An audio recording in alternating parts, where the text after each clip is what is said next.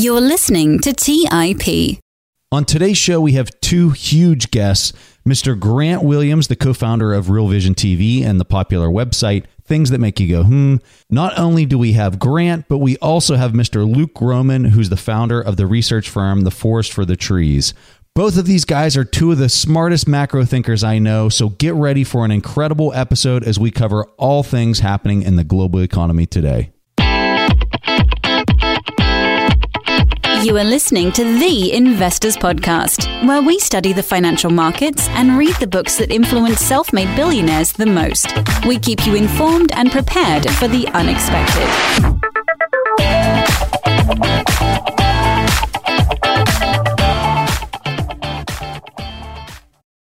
Hey everyone, welcome to The Investors Podcast. I'm your host, Preston Pish, and as always, I'm accompanied by my co-host, Stig Broderson. And like we said in the intro, we've got Grant Williams here, Luke Gromen. Guys, man, it's awesome to have you here. Hey, this is what I've got in mind for this episode. Every time I have a conversation with folks like yourself, it seems like when we stop recording, all the best conversation and all the best questions for each other kind of comes out. And since you guys have done a lot of interviews, I'm kind of curious if you've seen the same thing happen. Always. So what I want to do is just have a conversation like that where we can basically ask each other whatever's on your mind, whatever's kind of up in the air right now. And so for me, the thing that I want to talk about to kind of kick this off, I want to hear Grant's thoughts on something that Luke had posted the other day. And Luke, you posted this thing about China offloading their debt and their dollar-denominated debt into the emerging market. Tell Grant a little bit about your post, and I want to capture Grant's thoughts on it. Is that the one that they were talking about, basically some sort of jubilee or forgiveness for some of the emerging market debt? Yeah. I just thought it was interesting. I thought it was a bit of a geopolitical contest going on with basically the U.S. and China both trying to ply both honey and vinegar to the rest of the world to basically pick one side or the other. And so I just thought it was an interesting signpost. I don't know fully what to make of it. I'd love to hear your thoughts on it, Grant, because it was interesting to me. I mean, the timing is amazing for me. I wrote a piece that I published yesterday called The Lung Telegram.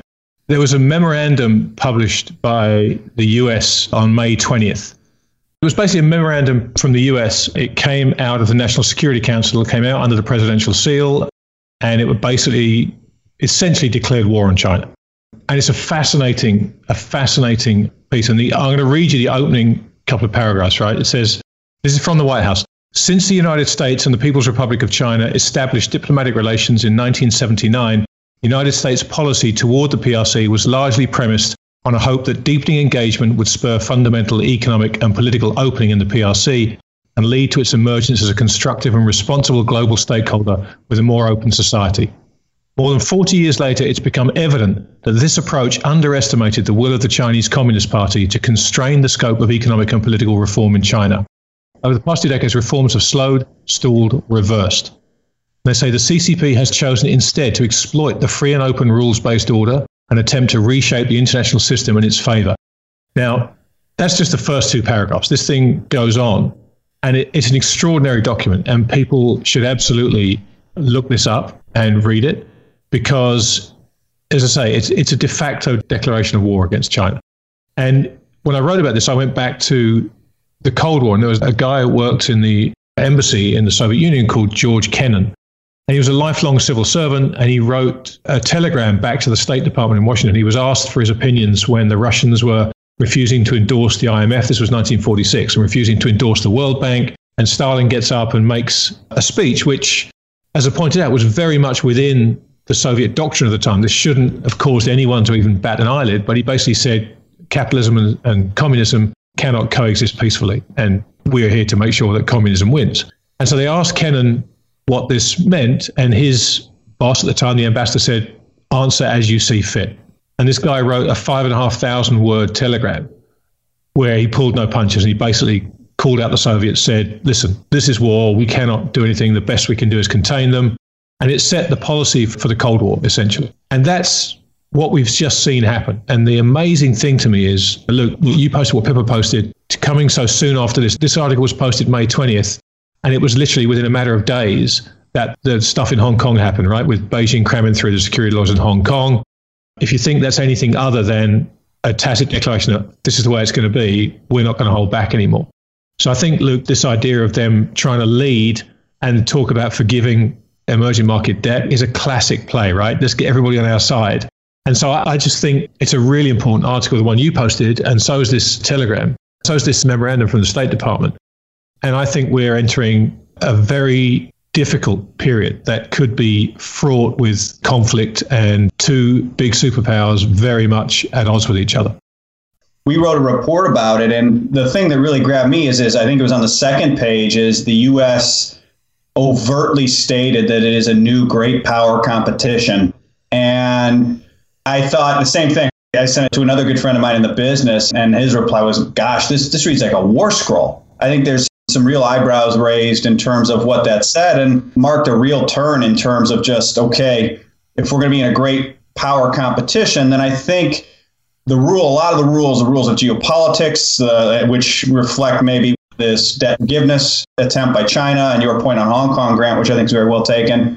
And I think they start to reshape the rules of finance in a way back to Cold War markets, great power competition markets. And quite frankly, in my view, that there's a lot of market participants are using the post-Cold War lens to evaluate what is sort of new Cold War markets, or very, very early innings of new Cold War markets, which I think have some interesting implications. And if you think about the strategic side of Hong Kong itself and the financial data that's flowing in and out, it's just a treasure trove of not just data, but also networking effects for them strategically. And then you can add in the social unrest in the US, and some could see that as an opportunity. That's exactly right. And if you look at some of the propaganda in China about the unrest in the US, I mean, they've gone full force with this stuff. There's a picture of, it's kind of a cartoon, but there's a Statue of Liberty kind of with a utopian chaos. And out of the green shell is like a policeman kneeling on someone at the bottom of it. I mean, they're not pulling any punches. And, the quotes that have come out from professors at various universities in China are obviously free speech, but what they're saying is clearly party directed. And it's all about the hegemon. It's all about Thucydides' trap being real. It's all about the US quote unquote manic behavior towards the People's Republic of China. You've got both sides kind of coming together. You've got harmony in the White House and amongst the Republican Party at pointing the finger at China. You're going to have the Democrats also are going to struggle to be pro-China. So this is all coming together, and look, nobody does a better job than Luke of paying attention to this stuff. His work around this is light years ahead of anybody, frankly. And what's happening over in that part of the world bears a lot of our attention, because things could get kind of very shaky very fast over there, I think. So how does oil play into some of this moving forward? Because, I mean, I don't think anybody ever expected the negative price dump that I mean, that was insane. What's crazier, negative price dump or Hertz up 100% after declaring bankruptcy? I mean, I don't know. I thought I'd seen it all when I saw the oil thing. No, it's crazy. I think I saw that post today on the Hertz thing, and I had to go look, like, they declare bankruptcy and then the stock prices. I mean, it's just a total meltdown, but in every which direction you wouldn't expect. As a little kid, when you're in elementary school, somebody goes up to you and they say, it's opposite day. That's truly what we're seeing right now. It's on a serious note. So I was reading, I forget where I saw the article, but they're saying the oil monster's coming back as far as the price drop. What are you guys thinking? Is this bounce that we have seen just in the last couple weeks, was the bottom in, or are we going to see some more lows? I think it depends on, this ties back to the point of the rules of geopolitical and economic competition being redefined in more Cold War. I think what is ultimately going to happen to oil beyond a bounce versus sort of sustained growth, I think, is going to depend on really two things. Number one, the ongoing success of China's ability to price more of their commodity imports, and in particular energy, in their own currency. We had heard two different credible sources earlier this year that Saudi had begun selling at least some oil to China in yuan. And so that would depend. I think that would be very critical in terms of determining the price of oil, right? Because, the CFO of one of the biggest commodity traders in the world told me on a roadshow 15 years ago back in a former life that in commodity markets, the marginal ton prices the whole. And so if the marginal ton of oil is being priced in yuan, then suddenly you begin to get more of an influence of the yuan dollar cross rate on the price of dollar oil with every marginal barrel that moves to yuan. I think a lot of people, when they hear me talk about yuan oil, hear other people talk about yuan oil in this contract and some of what China's been trying to do. I think they've been under the assumption that, well, it's not going to matter until half the world's oil is in yuan or a third of the world. But that's not the case because it's a commodity market and the marginal ton price is the whole. So I think when you look and when you think, the way I'm thinking about oil at least is okay, now we have this ramped up great power competition.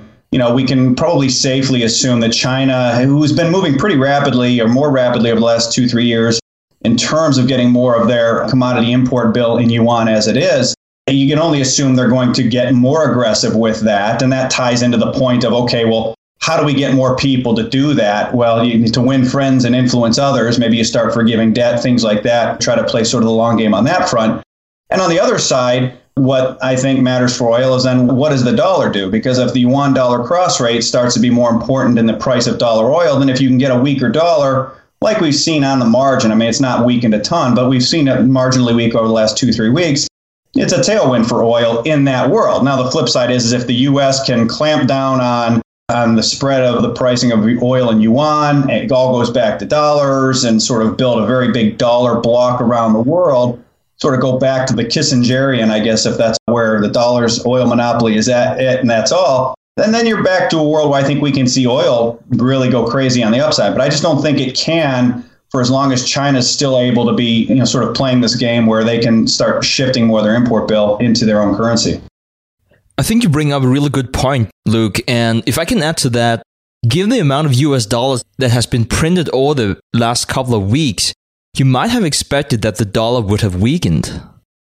It's interesting. I mean, you would think that given what they've done so far and the fact that we know this is the beginning, not the end of this, you would have expected the dollar perhaps to be weaker than it has been. I think your point is exactly right. It's surprising to me that we haven't seen it come off materially harder than this. The Luke Gromen, Brent Johnson show rolls on Twitter, and there's various end dances and balls being spiked left and right and backwards and forwards. So it's always fun to watch. And it may just be that perhaps the euro, there's still this question mark over the German Constitutional Court ruling hanging over it. So people aren't 100% sure how that's going to go. So they're hedging their bets with that. Given what the Fed have done, what they are committed to do, and it's not often you get very carefully planted Fed articles talking about how their balance sheet is unlimited. There's a reason that we're seeing those quotes out there. That's to tell people exactly what's going on here. And the flood of money that's going to get thrown at this thing as and when it's needed, I mean, I don't think they're going to wait at all. I mean, we've seen that. They've acted so fast this time around. And what's happened, ironically, is going to embolden them, right? Because they have got this snapback bounce, which I don't think is purely down to Fed liquidity this time. But when you're a guy with a hammer, everything looks like a nail, right? And they've got a hammer. This looks great. They're going to go, well, hey, look what happened when we threw $2 trillion at it. So maybe we have to throw $3 trillion next time, but we'll get 60% bounce. I mean, it's craziness to me, but we have to sit and watch this thing play out. And what's crazy is when you provide that much liquidity and it doesn't weaken the dollar at all, I mean, it's almost like giving more meth to a meth addict that's where we're at. You're supplying all these dollars and the market soaked them up instantaneously without any type of drop in the dollar. So when they have to print again, I mean, you're doubling down, you're quadrupling down on what you did last time just to keep this patient alive. This is insane. The one thing I've watched on it too is on the flip side of it is if we've watched what the Treasury General Account has done, while the Fed's been pumping money in on one side, Treasury's been sucking it out in the same staggering rate, really, right? Where the biggest TGA balance like we've ever seen, I think, has been $400 or $420 billion, and it's sitting at $1.45 trillion now. And so historically, when the TGA and the dollar, the Dixie, have been very closely correlated as the Treasury's pulling liquidity out. And so it's been surprising to me on both sides. A, that all this liquidity and the interest rate differential collapse and the things that we were just talking about haven't resulted in a weaker dollar. And then on the flip side, I've been watching this TGA going up and up and up. And at some point, that's going to reverse. When it reverses, presumably, you'd be increasing the currency in circulation in the U.S. at like a 60% annual rate or something crazy, right? And I wonder if it isn't just being sterilized for the moment by Treasury, and why Treasury's even doing that. I mean, is it the Trump administration basically trying to hedge themselves against the Fed, where they're saying, all right, well, maybe the Fed will try to make the economy bad and get us out of office, so we're going to stock up this war chest of $1.5 trillion that we can spend in the economy to turbocharge it in the last 3 months before the election. But that's definitely been interesting, is that there's been the sterilization, really, that should be dollar weakness on the come when that goes the other way, because the corollary to that is when the TGA goes up, the dollar goes up, and vice versa. So I'm with you in that I don't fully understand exactly what I'm seeing in the dollar markets. There's a great chart I saw from Eric Pomboy this week, and he plotted the Treasury net receipts the last 12 months against the Fed balance sheet. And as he said, right, for the first time ever, the amount printed by the Fed has exceeded the total tax receipts of the Treasury over the 12-month period. They took in 3.26 trillion, and they've printed 3.31 trillion. So that's it, right? But for guys like us that watch this stuff, this is what a time to be alive, right? If you like charts, take one look at it and go, wait, what? Hold on a second. This doesn't make any sense. I mean, I see 15 a day now. It's extraordinary. and I think what's amazing is there's so many of these things that everyone's just saying, okay, I just need to ignore this until we get something I can relate to again and I can take a look at this thing. Dave Rosenberg is all over this, and he's putting some fantastic stuff out. Anyone's not following Dave on Twitter, they should be. And he's calling this stuff out. But when you look at these charts, the unemployment charts that we've seen, the initial claims, the continuing claims, I mean, when you talk about off the charts, they are literally off the charts. And people don't seem to be bothered by it because I just don't think they can get their head around it. So I don't know how this works itself out, or what it takes for people to think, well, this isn't a V, this isn't going to go back to how it was. I just don't understand how that's even an option in people's minds. You know what I mean? It's clear that that's not going to happen. So this is what I'm really struggling with at the moment. I put all the Robinhood stuff aside because that's just crazy. And you look at what happened today, unless tomorrow is even crazier, today is going to be one for the record books with some of the stuff that went on. Chesapeake today, up 171%, files for Chapter 11 after hours. I mean, it's extraordinary what's happening. And their bond market is trading for, what was it? 5 cents. 5 cents on the dollar, right? 5 cents on the dollar for their... Yeah, but this stuff it's all happening, and it's so confusing for everybody right now. For almost more so for the people who spend all day looking at this stuff, because you just have no idea where up is anymore. Everything that's coming at you is completely misrepresentative of everything you've learned over your time in the business. I had a guy ask me, so what do you think about this V-shaped recovery, in kind of a snarky way? And I said, I think it's an I-shaped recovery. I think you're seeing a bid up spread here that like gapped so high up that it's going to hit an exclamation point on the top of, or dot the I on this thing. Like Ohio, the dot and the I in Ohio. Yeah. That's an honor. Yeah, this is crazy. And it's funny because, Luke, you were on our show back in, I want to say March or something like that. And you said unflinchingly, oh, we're going to have a melt up, right? Like this isn't even really a question. Like we're going to see the market melt up. And we had the COVID, it got slammed, but then it just took off. All of our momentum indicators initially on our site were flashing red, right? And then this bounce, and some of them turned green, and then all of them turned green. And sure enough, you were exactly right. I think you're starting to see a melt up here. Probably if I had one thing to me that was, I think, really important and really underfollowed thus far, has been what happened to the Treasury market from March 9th to March 18th. During the sell-off. So February 19th, equities peak, begin selling off. So between February 19th and March 9th, it was 12 trading days, total of 12 trading days. And we'd long been saying that the equity market's so important to the economy, and if it sells off too far too fast, you're going to see a problem in the Treasury market. And that's what our research has sort of said, but it had never really been tested. And then on March 9th, all of a sudden, the Treasury market started crashing right alongside the equity market. And it kept crashing. It fell almost tick for tick for And I think this was a really big moment, because I said it, jokingly, but I think it's true. I think the Fed thought it was all fun and games with risk off until the Treasury market lost an eye. And as soon as the Treasury market and the Fed in their minutes, their meeting for March 15th, they actually said the Treasury market, the off-the-run Treasury market, ceased to function effectively.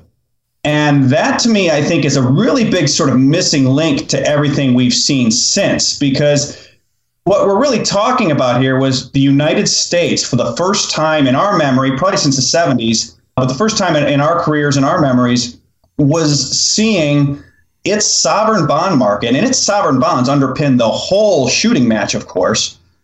They were trading like emerging market bonds with a fiscal problem, where the economy's shrinking, the stock market's selling off, and the bonds yields are rising sharply, off of massive lows, granted, but they were rising. And bid-ask spreads in the deepest, most liquid market in the world blew out. Guys that have traded those bonds forever saying they've never seen anything like it. And that, to me, I think is the real wild card in terms of answering your question of how long can this go on? How long will this go on?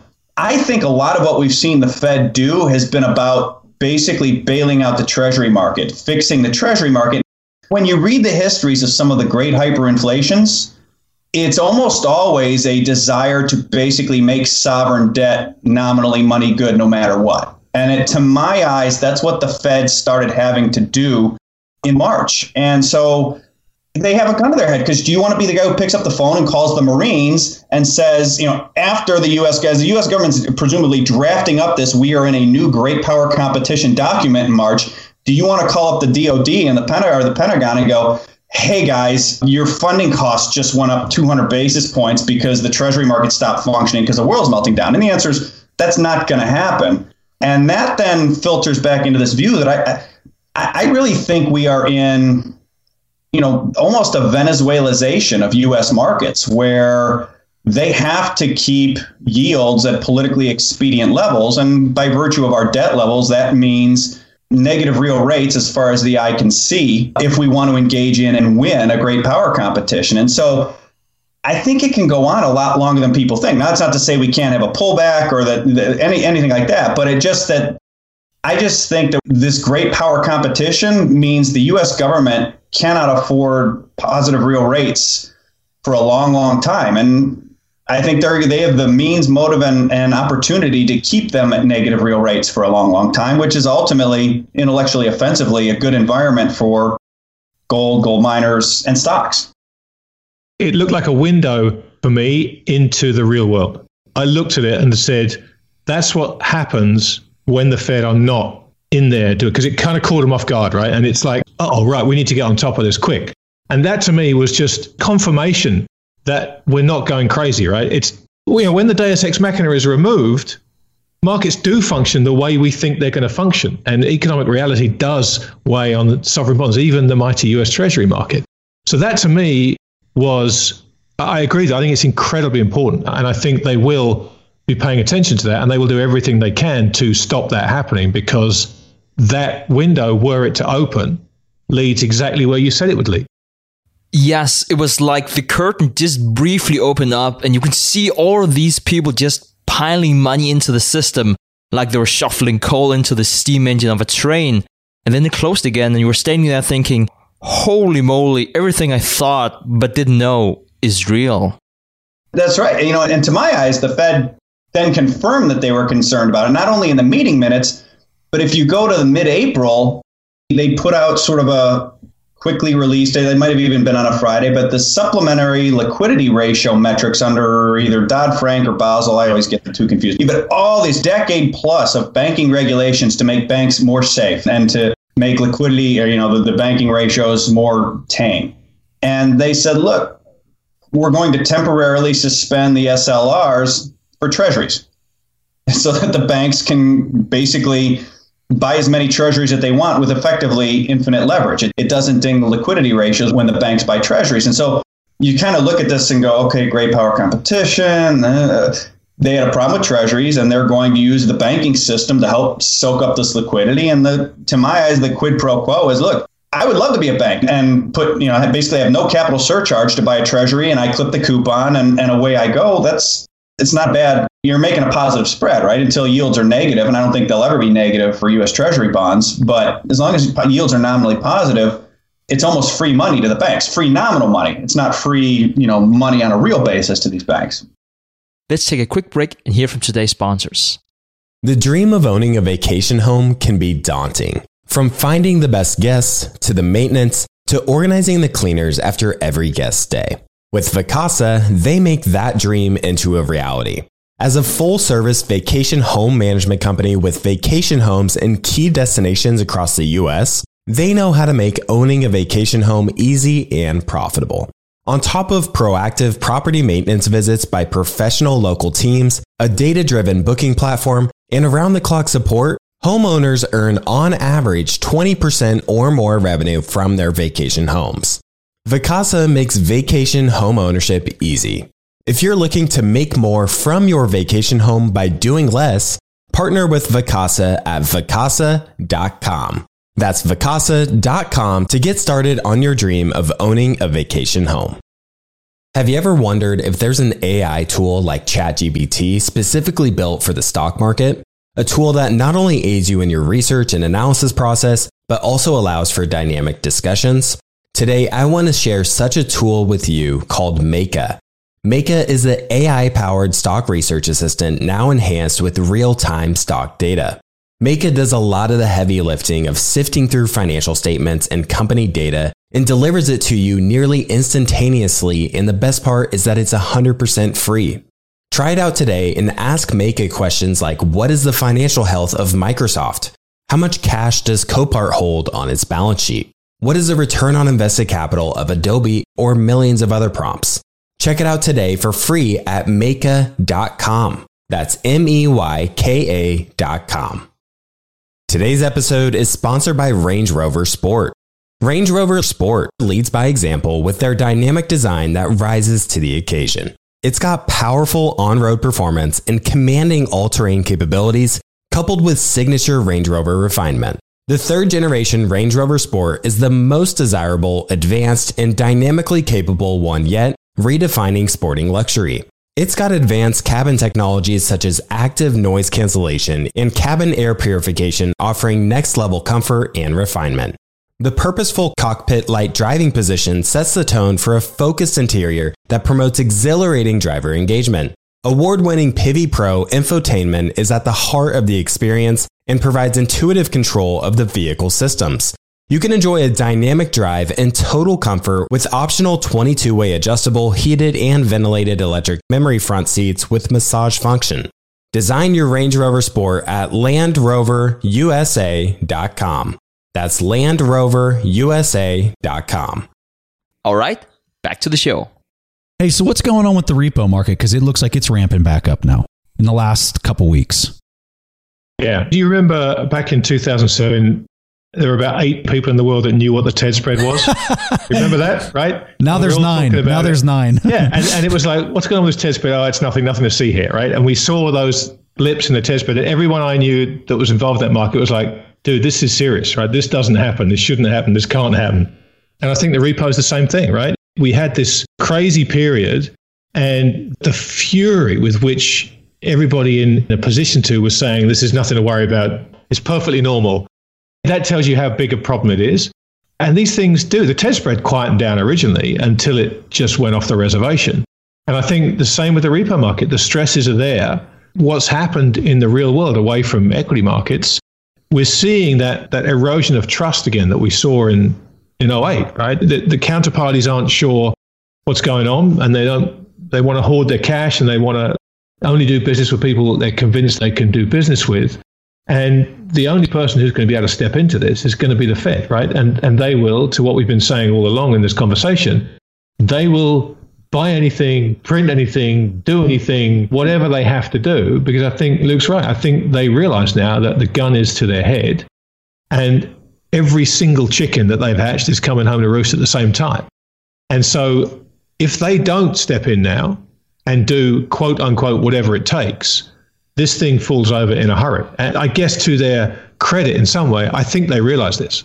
And I think they understand how bad a situation they're in, which tells me they will come up with all kinds of crazy stuff. Look, you've been talking a lot about yield curve control, right? Which, I mean, I'm sure has to happen at some point, and maybe soon, right? I think it's right. I think later this year, you'll probably see that. But I think it's dependent on recovery. I think it's dependent on, is there a second wave, a number of different things. But Grant, I thought your point earlier on just what's happened in the real economy, I thought was a really good one, which was, you go back to the 07-08 crisis, it was sort of these esoteric security instruments that were, we knew what was going on in housing, and we could put the number on housing, right? Which it was originally, it was 60 billion, and then it was 80 billion. And then when someone got really crazy and made it 120 billion in losses or something, right? Which by the end of the crisis was adorably in terms of the number, because we didn't know what was sort of behind the scenes with all this stuff. Whereas now when you talk about the counterparty risk and what these banks have to be thinking, you see headlines go by where, I think I saw something today where a quarter of commercial landlords, got paid in full in the last month and a half or 2 months, right? So knowing that business, where that's by nature, that's a business that runs at 10 turns of leverage, right? They put down 10% of equity. And so, if you don't get paid 10% a year, you're breaking even. If you're not getting paid 20% a year, you're losing money. So there's just this great degree of uncertainty in the real economy right out in the open, very easy to see. And then we're moving into a quarter end with repo anyway, which has sort of been a hot point sort of each quarter end as banks are window dressing or truing up books, however you want to phrase it. It's a really good point. Just this real world. You haven't had this ability. We all look at the stock market, right? And the stock market is supposed to reflect economic reality. What really you need to do right now is be out on the streets talking to business owners to get a real sense for how bad this is. But of course, we can't. They're all closed, right? You can't even go into the store and talk to these guys and say, hey, look, what are things like on the ground? We've got the PPP that will roll off at some point. I'm sure they're going to have to re-up with that because the effect that's going to have on the unemployment numbers. So that real economy is totally being masked by the stock market performance. And the disparity between the two is so extreme. I think the COVID thing basically got them there. And I think the social unrest has gotten them there. We're basically into, it's no longer, I think for a long time in our careers, central bank policy was seen as a dial, right? We can dial it up a little, we can dial it down. Stocks to the moon, the world's ending. This was sort of always going to be where it was going. I just think that the degree, just how severe this slowdown was, basically probably pulled it forward a couple of years worth. Before this, going back a couple of years, every couple of months you'd see an article talking about how 50% of Americans didn't have $500 for a surprise auto bill, or the fragility in the system. How many people don't have any savings? How many companies, how many zombie companies there are in the S&P? I mean, it's in the hundreds, which is crazy. We knew the system was fragile. We all knew that. And all the data is out there. It's been swirling around for a couple of years.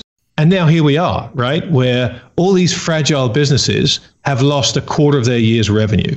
People have lost jobs. There was a Deutsche Bank chart out today that Torsten Slok put up. 50% of households have lost employment income in the US. And it doesn't matter which way you cut it. If you understand the fragility of the balance sheet of corporate America, household America, and governmental America, if you understand the fragility and the numbers are all there, then what's happened in the last 3 months doesn't get repaired by what repaired 2008. It doesn't work. So you just have to kind of sit here and deal with the madness and kind of maintain your focus on the end game of this thing and look at, the way you do look at what's out there and not in front of your face, because what's in front of your face is very, very misleading. And it's a head fake that's going to catch a lot of people, I suspect. So given the ridiculous amount of printing that has happened this year, gold is only up by 11%, and the S&P 500 is trading gold by only 7%. Taking the circumstances into account, why is gold not taking off in this environment? The question with gold is always why, right? It's always why and then when. They're the two questions that everybody wants to ask about gold. And it's normally why has it not done X and when is it going to do Y? And if you look back at mid to late February when the market cracked, you had this period at the beginning where the stocks were tumbling and gold was also falling. And everyone's sitting there saying, what the hell, gold's supposed to be going up. Why is my gold not performing? But there was a period there in the first couple of weeks where your 1 ounce of gold bought you 33% more in terms of units of the S&P in a 10-day, 2-week period. So it did what it was supposed to do.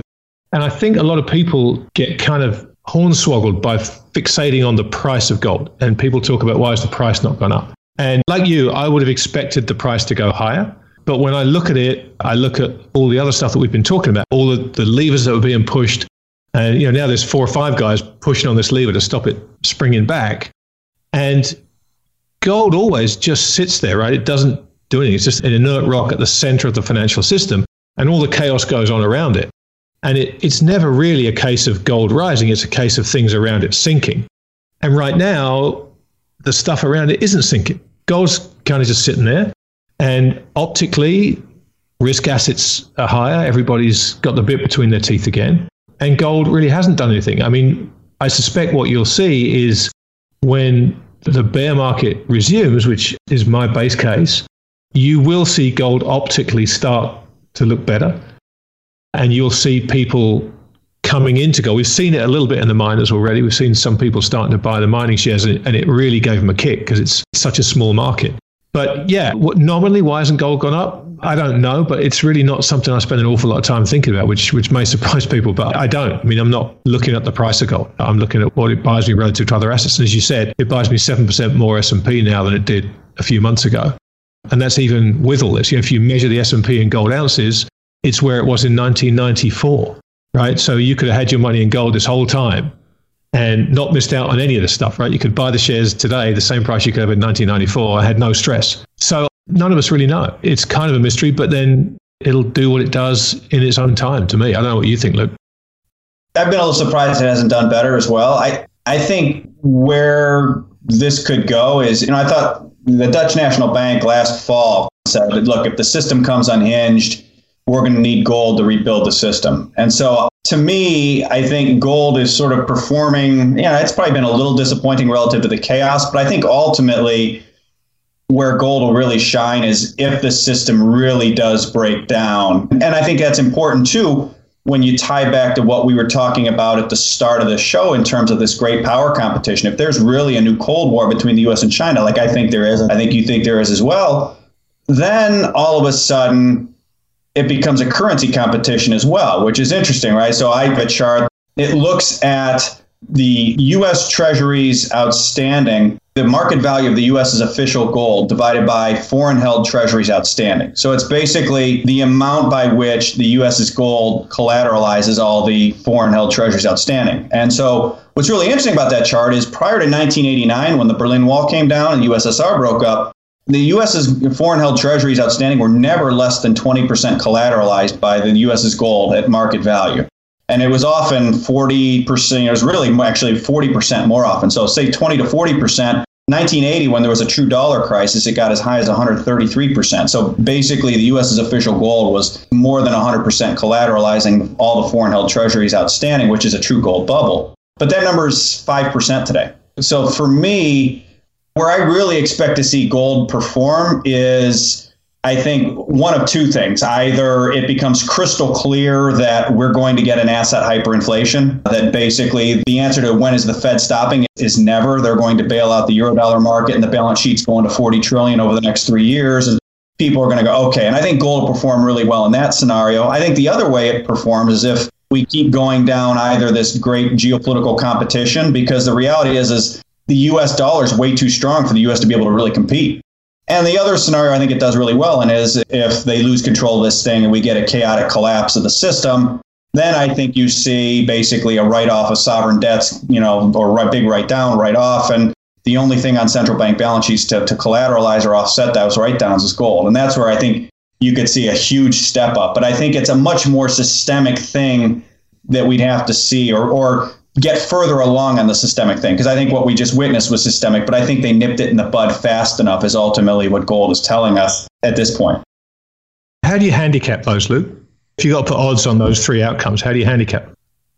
I think it most likely is a combination of the great power competition and basically the asset hyperinflation in the U.S. I think asset hyperinflation in the U.S. is really my base case at this point.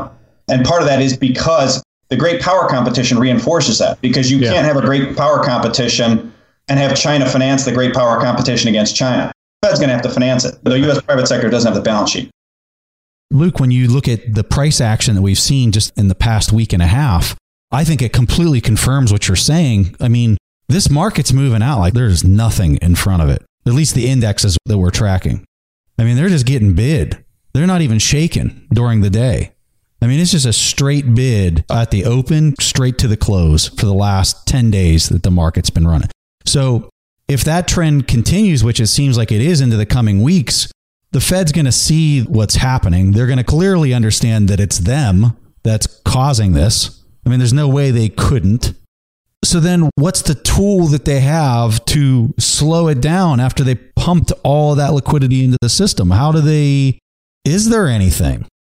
I think some of what we're seeing in the last 10 days you're referring to, I think, is some capitulation, right? I mean, you've seen legends like Druckenmiller saying, look, I got my lunch eaten, right? And he's not the only guy. I think there are a lot of people who are really negative and have had to cover. And I think there's some element of that that's driving that. But to your broader question of what are they going to be able to do? And that's, you can't shrink your balance sheet, right? I mean, technically, I guess you could shrink your balance sheet if you can get the banks to buy it. So during World War II, and that's where I think we'll ultimately, if we're in a great power competition where foreigners are not buying nearly enough treasuries, basically the U.S. domestic private sector and the Fed are going to have to finance everything we want to do in this great power competition. In World War II, the percentage of total U.S. banking system assets that were in treasury exceeded 50%. That number's 5% today. So I think the first thing that's going to happen, that the Fed does have some wiggle room, is I think they are going to turn the U.S. banking system into treasury foie gras. They are going to stick a hose down the throat of the banking system, and they are just going to pump their belly full of treasuries. And it's not a terrible deal nominally for the banks. Like we said before, right? There's basically no cost to carry or no cost of capital against those treasuries. But the government cannot win the great power competition unless real rates are negative. So they're going to be losing money over time on a real basis, but making money nominally in the near term. So they have some wiggle room the Fed could maneuver there. But ultimately, they can't let rates rise. And if they implement yield curve control, then you have to pick your rates, your levels pretty carefully, right? Because if you pick too low a level, you're going to have to buy a lot more to hold those levels versus if you pick them high, then you can need lesser, then you can buy less. But if you pick them too high, then it becomes hard to finance the great power competition given debt levels. So that they're painted into a corner. That's a really interesting idea that you're saying that they're going to pump the banks full of treasuries. And I think that they would have, because the other big challenge that they've got to keep the slope of the yield curve positive, because if it starts inverting, these banks, I mean, they go boom as soon as that thing inverts on them. So if they're controlling the amount of treasuries that are sitting on their balance sheets, they then can also control the shape of that curve a whole lot better. But are they going to be able to soak up that liquidity in a manner by doing that? I'm trying to wrap my head around that idea. Preston, let me ask you a question, because we're talking about, okay, what do they do if this thing runs away? But we may be at the point now where, why would they think like that? Why would they try and stop this thing running away? Because at the end of the day, they realize now, if it stops going up and starts coming down, they're on the hook, right? They're going to have to spend an unlimited amount of money, which they've said they're willing to do. I can't believe they want to do it because they realize that they're going to need all these bullets at some point. So maybe this is like, okay, well, we've already shown that we don't take the punch bowl away. Why don't we go and put another fifth of Jack Daniels into this thing? And, right? I mean, it's what possible reason do they have to try and stop this running away now? Well, what's fascinating, when you look at the stock market in Venezuela, Argentina, and you look at it in nominal terms, it's fascinating the shape that it has at a very similar point where we're at here in the U.S. It gets really violent. The moves, and I would argue we've seen two violent moves so far. The first one wasn't nearly as violent as the one that we just saw. But my expectation moving forward is that we're going to continue to see these violent waves. They definitely don't go anywhere in real terms, but as far as in nominal terms, they kind of go up, but they're really violent. So I guess my expectation is that we're going to see a new all-time high. And then that's where the Fed's going to say, oh my God, we're putting too much in the system. Let's just ease off this a little bit. And then you're going to get the cataclysmic whipsaw to the downside, only for them to add the next unprecedented amount of liquidity into the system. That's a really great point, Preston, because I think it was Chris Cole recently, I think I read maybe, where, and again, I hesitate to use it, but it's just the easiest example, and it was the one he used. If you look at the Weimar Republic, what happened to stocks in nominal terms, the average person, and myself included, I've made this mistake when I first looked. I said, oh, well, the easy trade is you borrow a bunch of marks and you buy stocks and you own them in Germany for free. And he said, but you have to really look as these violent reversals that you talked about. The reality was the only way to get from point A to point B and gain wealth was to be unlevered, actually, because if you were levered either way, those swings cleaned you out in between. So I thought that's a really interesting point. Again, I don't think the U.S. is going Weimar, to be clear, but I do think there are, when you look at the fiscal side, when you look at the wealth inequality side, when you look at the social unrest side, when you look at what happened with the Treasury market in March, I think we're moving towards sort of a Venezuelaization of the U.S. market. So you say we're not in a Weimar situation. I guess I do think we're in that situation. And maybe through tinfoil hat here. Why do you think that we're not? The reason I think we're not, and I think there are certainly some things that are very similar. I mean, maybe the biggest is that we have war reparations due that are inflation adjusting and impossibly large as a percent of GDP in the form of our entitlements, right? I mean, the U.S. government can print dollars, but they can't print healthcare services, which is what they owe the baby boomers. But there's two things I think in particular that are different. And the first is the political situation, which while it has continued to get worse, when you read the history books, it's not, if we start having open gunfights between Antifa and, the Southern boys or whatever they are in major cities around the country and the cops stand aside and you have local guys running beer hall putsches and taking, basically LA seceding from, that would almost be more parallel to what Germany was suffering at that time. But it's not that bad yet. And the other thing that is, I think, critical is that the U.S. still has the ability to produce virtually everything it needs at the right price. So for a perfect example is shale, right? As the dollar collapsed 90% against oil, going from $12 to 120 or $150 over however many years. And what we got out of that was an incremental 8 or 10 million barrels a day of oil. And there's a lot else that the U.S. could do where ultimately that's what would stop the hyperinflation from being completely currency destroying like a Weimar, in my view. Which is not to say it couldn't get very inflationary, but I just don't think it can destroy the currency in the same manner. Interesting arguments. Grant? For me, the outcome is uncertain, but what I'm just listening to are two very smart, very knowledgeable guys discussing whether the US is Venezuela or Weimar Germany. Right. But that's the important thing for me, right? Because you're both saying it with a straight face and they're both possible outcomes. That's a really, really important thing for people to understand. 10, 15 years ago, A, we wouldn't have been having this conversation. And B, if you had it done, it wasn't a possible outcome. It was kind of some fantasy that you were thinking about, well, let's just game this out just for fun. Right. But when guys like you arm wrestle over those two outcomes, it tells you that we're in a place that is on a path that potentially leads to one of those things. And how far down that path we are is to be decided. But with what's going on, and, Luke, when you talk about what was going on in Germany back during the Weimar Republic, we've seen flashes of that in the last few days. We've seen social media posts from people outside their window in New York. I was talking to someone this today that I'm looking at this thing and it's like a scene from a Batman movie, The Dark Knight or something, right? It's just chaos in the streets of New York, just utter lawlessness. And there were so many of those kind of posts. And you look around, you think, how did we get here?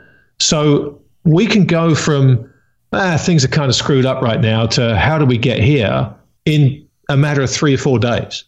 That's what people have to understand, is that outcomes like Venezuela and outcomes like the Weimar Republic are crazy until you're 3 days away from them. It's all fun and games until you go to the store and there's nothing there. And that's where the moment you go, my money's not good for. Pippa Malmgren made a great point to me about this when I spoke to her a couple of weeks ago. She's talking about people's willingness to bear inflation now, having been locked down. Everybody has a recent memory of going to the grocery store and not being able to buy what you want. So you go back in a few weeks and a loaf of bread's $5 instead of $2.50. People are probably going to go, yeah, well, it's better than having no bread like we had a month ago. So yeah, I'll pay the $5 for the bread. And it's that willingness to accept the higher prices that is the kind of turning the key to this thing. And if we get inflation, we haven't talked about that yet, but if we get inflation on top of all this stuff, I was going to say is, when you point about, two serious people talking with a straight face about these outcomes, another piece of evidence of that is we're talking about empty food shelves in America. I remember going to the grocery store with my wife a few weeks ago, and on one level, I understand this situation, but on another level, once you understand that it was, as Nicholas Nassim Taleb talks about, the system was not anti-fragile. We went from, in the name of efficiency, from having 30, 40, 60 processing plants around the country. If any one plant gets COVID, you shut it down, and now we've got like 5 plants that process all the protein. And so if any one of those go down, you're by definition going to have shortages in parts of the country. But it was just it was very, very weird to be in America and go to the grocery store and see empty shelves. I'd never seen it in my life. I didn't want to put too much into it, but there it was. So let's continue talking about some of those prices that we are seeing in grocery stores. We see the price of, for instance, meat go up dramatically and so many other products. What is driving those price trends right now? And do you guys expect that to accelerate? I got 3 teen boys, so I'm the worst judge in the world, man. For all I know, please be vegetarian. Just come home and tell me you're a vegetarian. I'm sorry. Go ahead, Grant. No, I was just going to say the inflation thing. It's all about expectations, right? It's all about people's expectations, and if expectations rise, then that's really often all it takes. And we're seeing that people's expectations, based on what's happened, are increasing. And that's a very dangerous place to be. I mean, the bond market is screaming deflation, and the price action would suggest that even if we do get inflation, we're going to have to go through another deflationary shock of some sort before we get there. But people's willingness to bear higher costs and people's expectations and people's feelings. You have a more intense feeling about inflation when you lose your job, because suddenly everything seems more expensive to you, right? Because you don't have any income. And it's just this mindset that people are in, believing that prices are going to go up. That's what it takes for people to go out and try and get in front of that. And the data that we're seeing suggests that we're not quite there, but we're approaching a tipping point where people do start to worry about a job and start hoarding and seeing the price of meat go up and think, well, I'm going to fill the freezer. I bought a new freezer because of COVID, so I may as well fill it with meat now. We're close to that. Again, it's like a lot of these things, we keep coming back to this in this conversation. We're close to all these crazy outcomes. And for 40 odd years, inflation's been a crazy outcome, right? It's just another example of something that we have a generation of people for whom it's not been an issue or a problem or a likely outcome. And so it's been just discounted and put on the shelf as something from the history books. And we could go, Ronnie Sturfler put out a fantastic chart of inflationary surprises. So in 1915, inflation, this is US CPI, was 1%. In 1917, 2 years later, it was 20%. In 1945, it was 1%. 2 years later, it was 19%. In 72, it was 3%. 2 years later, it was 12%. And so that's how quickly these things happen when they happen. And we've built up a hell of a lot of complacency in all component parts of this financial system that we operate in. And inflation is a big part of that. And the complacency around inflation, saying it's just not something you have to worry about, is just another dangerous thing to take for granted, I think. Let's take a quick break and hear from today's sponsors. Support for this podcast and the following message comes from Corient. Corient provides wealth management services centered around you. They focus on exceeding your expectations and simplifying your life. Corient has been helping high achievers just like you enjoy their lives more fully, preserve their wealth, and provide for the people, causes, and communities they care about. As one of the largest integrated fee-only registered investment advisors in the U.S., Corient has deeply experienced teams in over 20 strategic locations. They have extensive knowledge spanning the full spectrum of planning, investing, lending, and money management disciplines. Leverage Corient's exclusive network of experts to craft custom solutions designed to help you reach your financial goals, no matter how complex they may be. Real wealth requires real solutions. For more information, connect with a wealth advisor today at Corient.com. That's Corient.com. Corient.com. As someone who's constantly on the road and traveling, Briggs & Riley has been a game changer that ensures my travel experience is phenomenal. I'm a satisfied customer of Briggs & Riley myself, and I can certainly tell you that their luggage performs. It's extremely durable, it has amazing features that make packing and getting around easier, and they have the best lifetime guarantee in the industry. If your bag is ever broken or damaged, they'll repair it free of charge, no questions asked, even if your airline damages the bag. They also just released their Simpatico collection of hard-sided luggage. It has this new one-touch feature which allows you to expand your luggage, pack it, then compress it to its original size so a carry-on can still fit in the overhead compartment, plus many other cool features. If you want luggage that was awarded the best carry-on by Forbes, then now's the time to get it. Get your new and improved luggage at briggs-riley.com. That's briggs-riley.com. Looking to part ways with complicated, expensive, and uncertain shipping? Then give your business the edge it needs with USPS Ground Advantage shipping from the United States Postal Service. Keep everything simple with clear, upfront pricing and no unexpected surcharges. Keep things affordable with some of the lowest prices out there. And keep it all reliable with on-time ground shipments. It's time to turn shipping to your advantage. Learn how at USPS.com/advantage.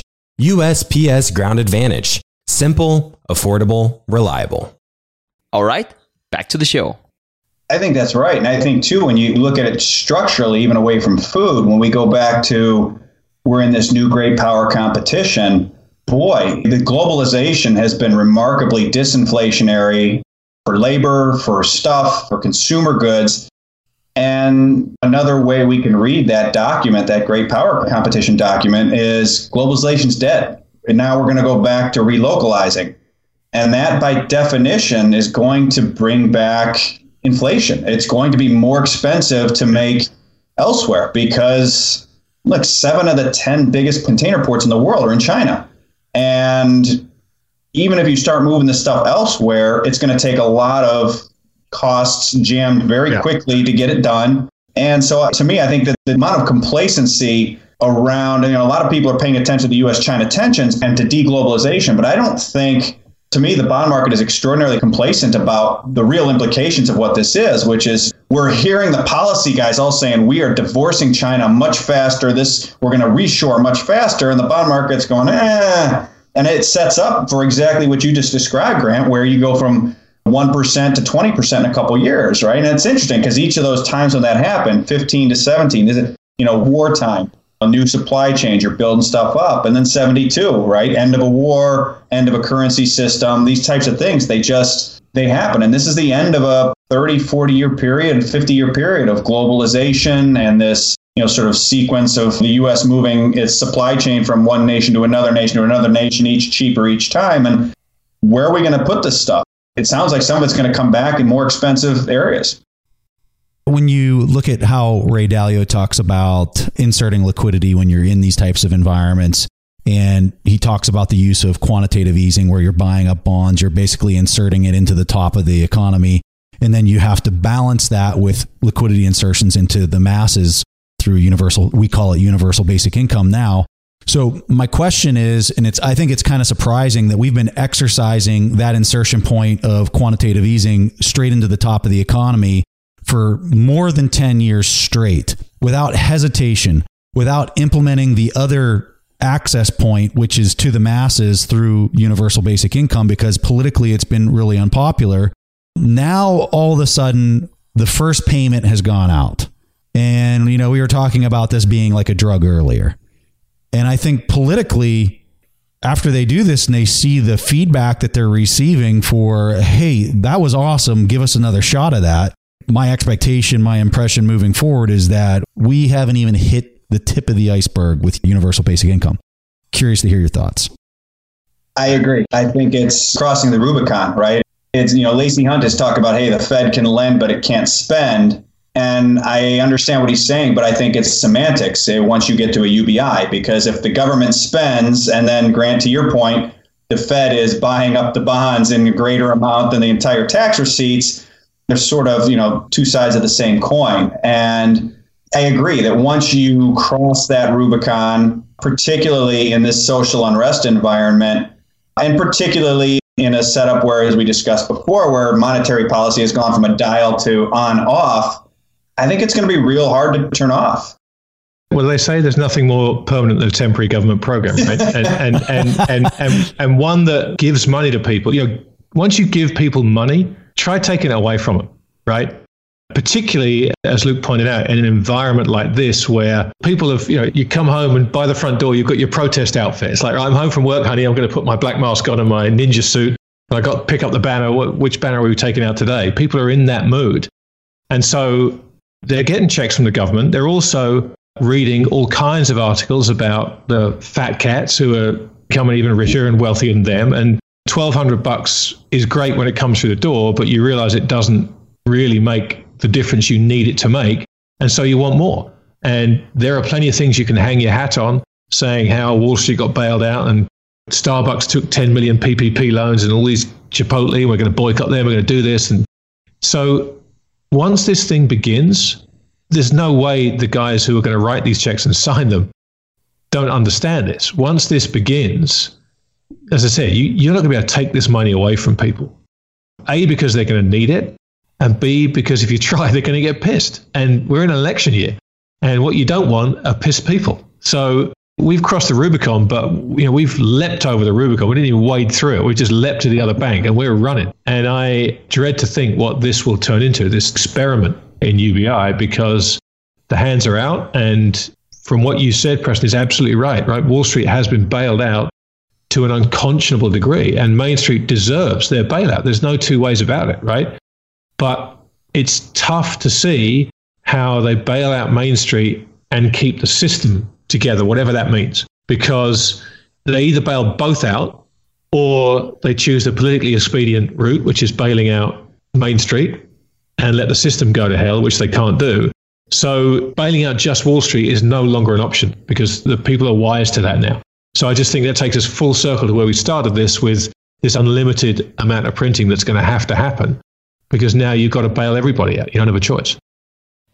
And the thing, whenever you consider how they've been able to do QE for so long, benefiting the haves, and not do UBI benefiting the have-nots, in order to do QE, the process is simply much easier. You don't have to run by Congress, for instance. And not just that, something as political charged as UBI would be almost impossible to get through Congress under most circumstances. But because of COVID-19, and to Grant's point about it being an election year, now the standards for prudent fiscal policy have just changed. So perhaps you are right whenever you say that nothing is more permanent than a temporary government program.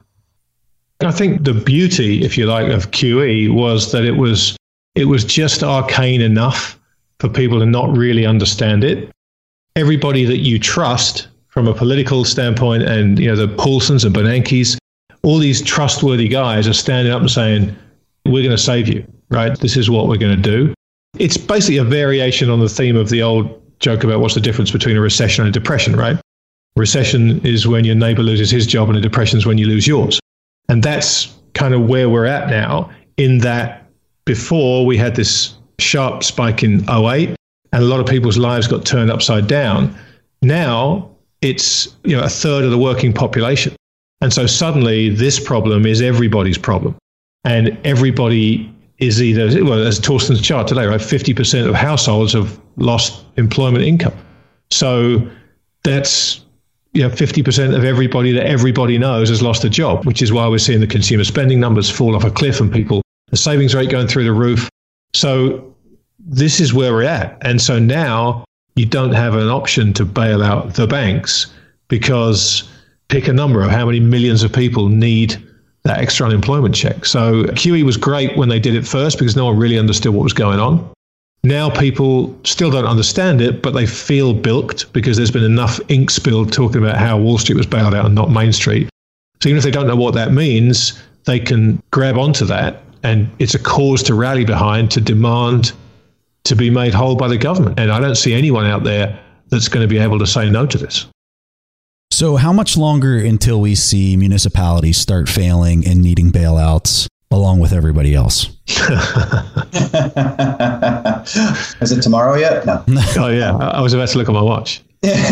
Well, you saw in Illinois looking to tap the Fed already. They're in a tough spot. I mean, they were in a tough spot before this unrest, and now it might be much more structural. There's probably a lot of conversations going on at a lot of very expensive houses in very nice cities in America. honey, do we really want to be here? Where is this going to go? If they ban the police, do I want to live in a major metro area? I saw Bernard Carrick on Twitter today saying there's 600 New York cops so he knows of that are going to resign. What do these cities start to look like? I mean, the New York we've all, come to know and love in the last 30 years is great. My understanding is it wasn't that nice a place in the 70s in terms of the crime levels and the finances, et cetera. I don't know. I think the COVID thing was one thing, but now I think the social unrest and I think the change in perception of the potential relative safety of American cities going forward, combined with the work from home shift where you make a case that commercial real estate has a structural problem. You're seeing corporations say, hey, we'll let you work from home. And and then Amazon, of course, which has been documented over and over what Amazon's done to storefronts. And it's now even hitting, the Fifth Avenues of the world, Madison Avenues of the world. That I think there's a lot of cities in a lot of trouble. And that then comes down to the question of we're about to see how different the U.S. is versus Europe with Greece, right? Where, are they going to put these cities through the ringer? Are we going to default on cops' pensions and teachers' pensions after we bailed out Wall Street 12, 15 years ago? And maybe we will. But again, there's going to be a political cost to that on the other side that I think will be further supportive of things like UBI and larger amounts of what have you. We've seen the trial balloon, right? We've already seen that trial balloon. I forget who it was. It was a very prominent Republican politician. Can't remember which one it was now. But a couple of weeks ago, talked about how he thought that municipalities should be allowed to declare bankruptcy. And immediately everybody kind of jumped all over it. I mean, it became a big thing for a couple of days and they hushed it up pretty quick. But that felt like a trial balloon to me. I mean, we had, during the Great Depression, people forget that Arkansas went bust, right? The state went bust.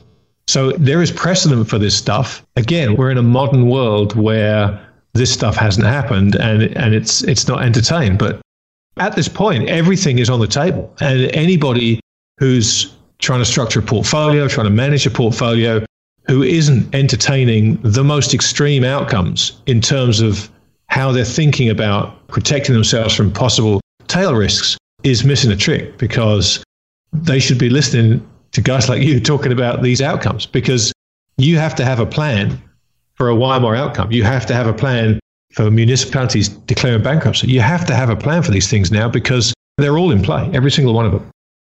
Yeah, they're high probability events opposed to being these one-off, 1 in 100 kind of, yeah. Okay, last question. And Grant, I'm going to get back to the smirk. All right, so you guys know I'm a Bitcoin bull. I think that it's going to have a major role playing forward. I get the impression that you guys are less bullish or somewhat skeptical of that. So I'm kind of curious to hear your skepticism. I'm going to give you my very succinct Bitcoin answer, because I get asked about Bitcoin a lot and I don't try and avoid the answer, but my answer is always the same. Look, I'm bullish on Bitcoin. I think everybody should own some Bitcoin because it's a great option on an uncertain future and it could potentially be a game changer for a lot of people. But my understanding of it and the depth of my knowledge on it is so far below the people that immerse themselves in this thing that I don't see how my opinion is of any constructive use to them whatsoever. Because the people who understand Bitcoin understand it way better than I do.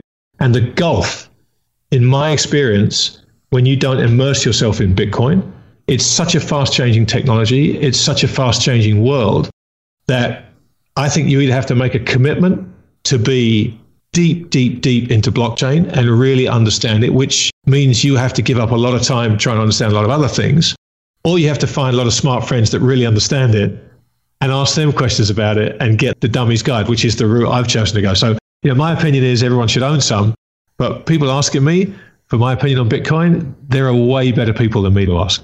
You being one of them. I've taught my girls, I said, the hallmark of somebody who is very intelligent is somebody who says, I don't know, or why don't you tell me what you think, or those kind of things. And I love that response. See, now, Billy Connolly said the definition of an intelligent person is someone who can hear the William Tell Overture and not think of the Lone Ranger. I think that's a way better barometer of who's smart and who's not. Luke, let's hear it, man. I echo a lot of Grant's sentiments. I own Bitcoin. It's a sort of a tail position for me. I've always looked at it. I'm in sort of the same boat as him. As there's a lot of people that understand it a lot better than I do that I would defer to. I think of it in a very sort of simplistic way of it being almost as a a neutral reserve asset with no counterparty risk for the millennial group, if you will. And it's easier. It's sort of a digital gold.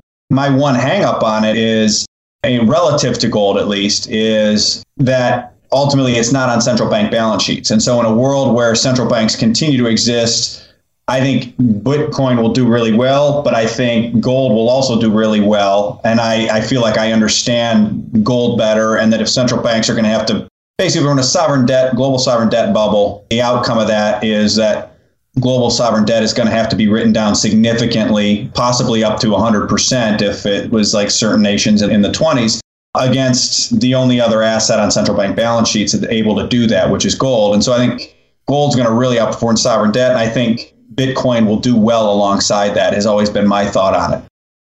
So I want to play a hypothetical here for you, because I think the speed at which something progresses in value could have a important impact on how things transpire here moving forward. And I'm of the opinion that in the coming 6 months to a year, we're about to see some aggressive price movement on Bitcoin due to various things that have been happening with the protocol. So today, the price of Bitcoin is close to 10,000, and we're recording this in June of 2020. Let's say the price of Bitcoin aggressively runs to 20,000 by Christmas or like January timeframe of 2021, where it's literally doubled.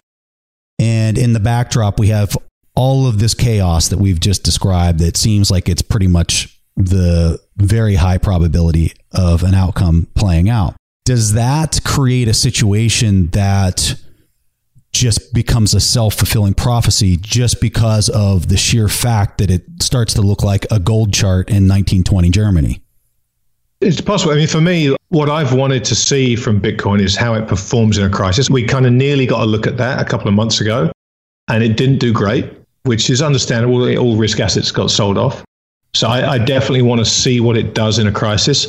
If it goes to 20,000, we've kind of seen that before. We saw that back in 2017, and at the end of 2017, we saw that run up to 19,000 where it got to. So I think that will give people confidence again. But I think to get the juices flowing like we're seeing in some of these Robinhood stocks at the moment, it's going to have to do something really crazy, right? Which it could conceivably do. But I reserve, it won't be more, as Luke said, than a tail position for me until I see an event and I see, do people run to it or away from it? Because I know in an event, people will run towards gold because they always have done. Yeah, you may get the initial margin call selling, but people will want to own gold. Do they want to own Bitcoin, or do they want to cash out their Bitcoin because they're not sure? I don't know the answers, and I'm fascinated to watch it. Luke, could you talk more about the difference between the Bitcoin market and the gold market? And also know you have some thoughts on the role of the Bitcoin exchanges. I do think Bitcoin is still a purer market than gold is. And by that, I mean there's fewer paper derivatives attached. For me, I would get really excited. You know, it's interesting to me last year, technically Bitcoin was moving up, and I forget what some of the key technical levels were. It was 4,000 or 5,000 when it broke above. But it was interesting in April or May of last year, one of the Bitcoin futures exchanges shut down. And it was interesting to watch how Bitcoin reacted. As soon as that happened, it took off. And so for me, following gold as long as I have and the way that I have, one of the most bullish things for me for Bitcoin would be to see that futures exchange shut down and have it be a true market again. Because, you know, you can find my tweets from it at the time in late 17. One of my big regrets of 17, 18 was not selling the Bitcoin I had, but not maybe even trying to sell some futures. The margin requirements were just crazy high. But at any rate, the point was, as those futures were being rolled out, a lot of the Bitcoin community said this is a sign of acceptance. And I was saying, this is going to be a freaking disaster for Bitcoin because this is how they control gold.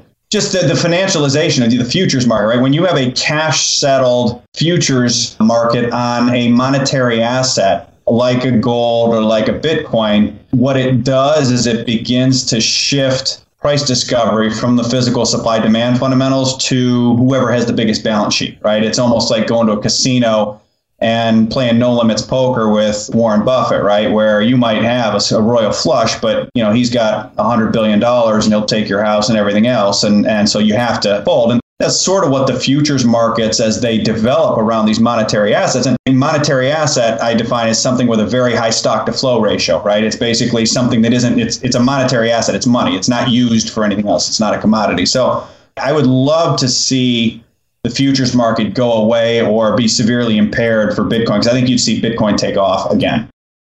When you say that, I think a big component of that, especially in the gold market, is to physically settle. There's expenses, there's friction to do that easily. In Bitcoin, there are physically settled Bitcoin markets where you can take possession of the coins literally at the snap of a finger. So all of that frictional administrative piece of providing physical delivery is gone. And as long as you have some market that you can go to that conducts that physical exchange, maybe that makes that argument mute. So I participated in a derivatives market with Bitcoin where I can buy long-dated call options, like just recently purchased one for December of 2021. And guess what? In order for the person to write the other side of that contract, they had to cough up one full Bitcoin, 100% equity into escrow in order to write that contract. And I guess I'm looking at it from the other perspective is now that these derivative markets, particularly in Bitcoin,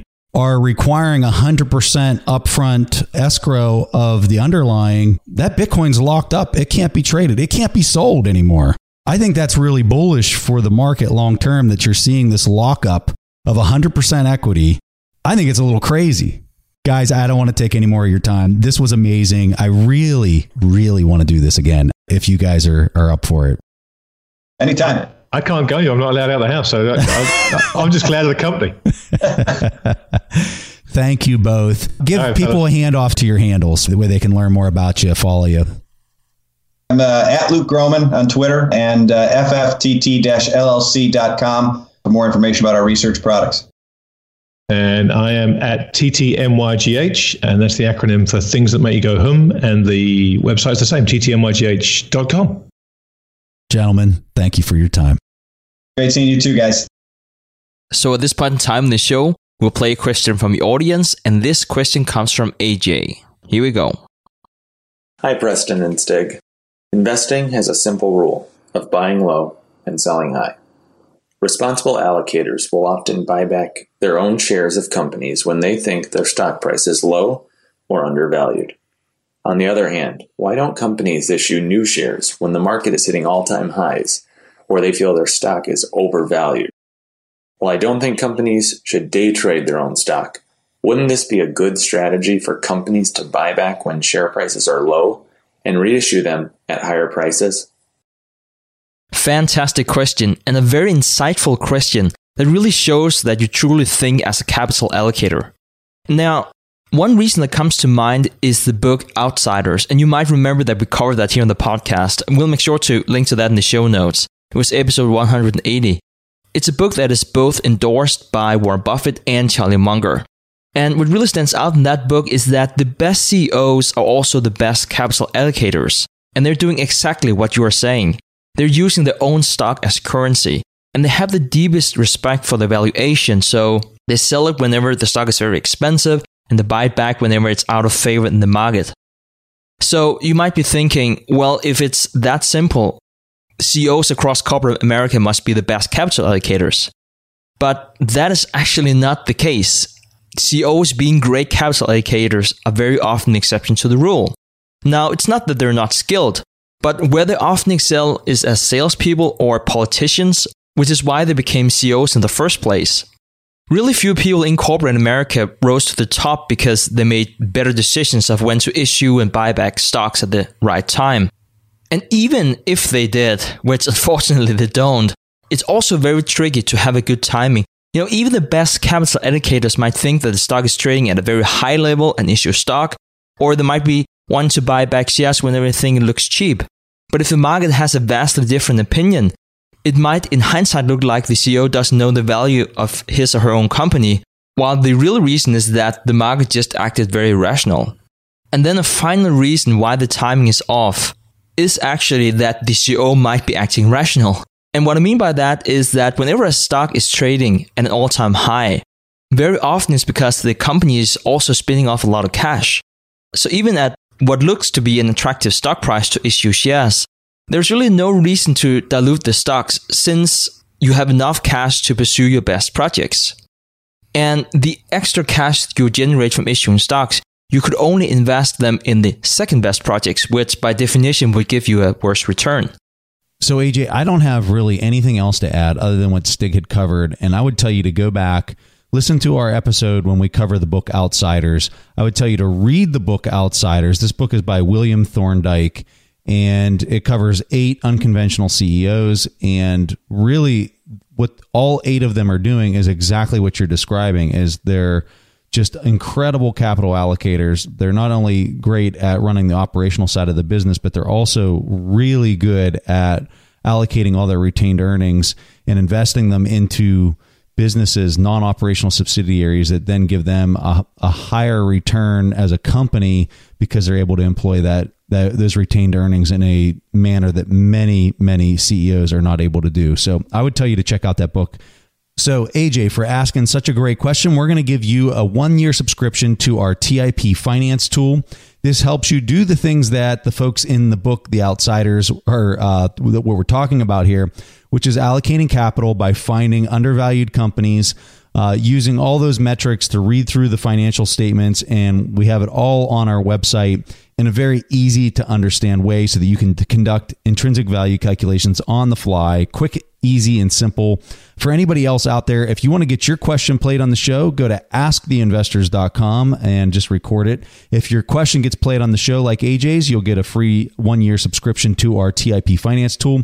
If people want to check out TIP Finance, just go into Google and type in TIP Finance, or go to our website, theinvestorspodcast.com, and just click on the Finance tab, and you can find it all there. So AJ, thanks for asking such a great question. All right, guys. Preston and I really hope you enjoyed this episode of the Investors Podcast. We will see each other again next week. Thank you for listening to TIP. To access our show notes, courses, or forums, go to theinvestorspodcast.com. This show is for entertainment purposes only. Before making any decisions, consult a professional. This show is copyrighted by the Investors Podcast Network. Written permissions must be granted before syndication or rebroadcasting.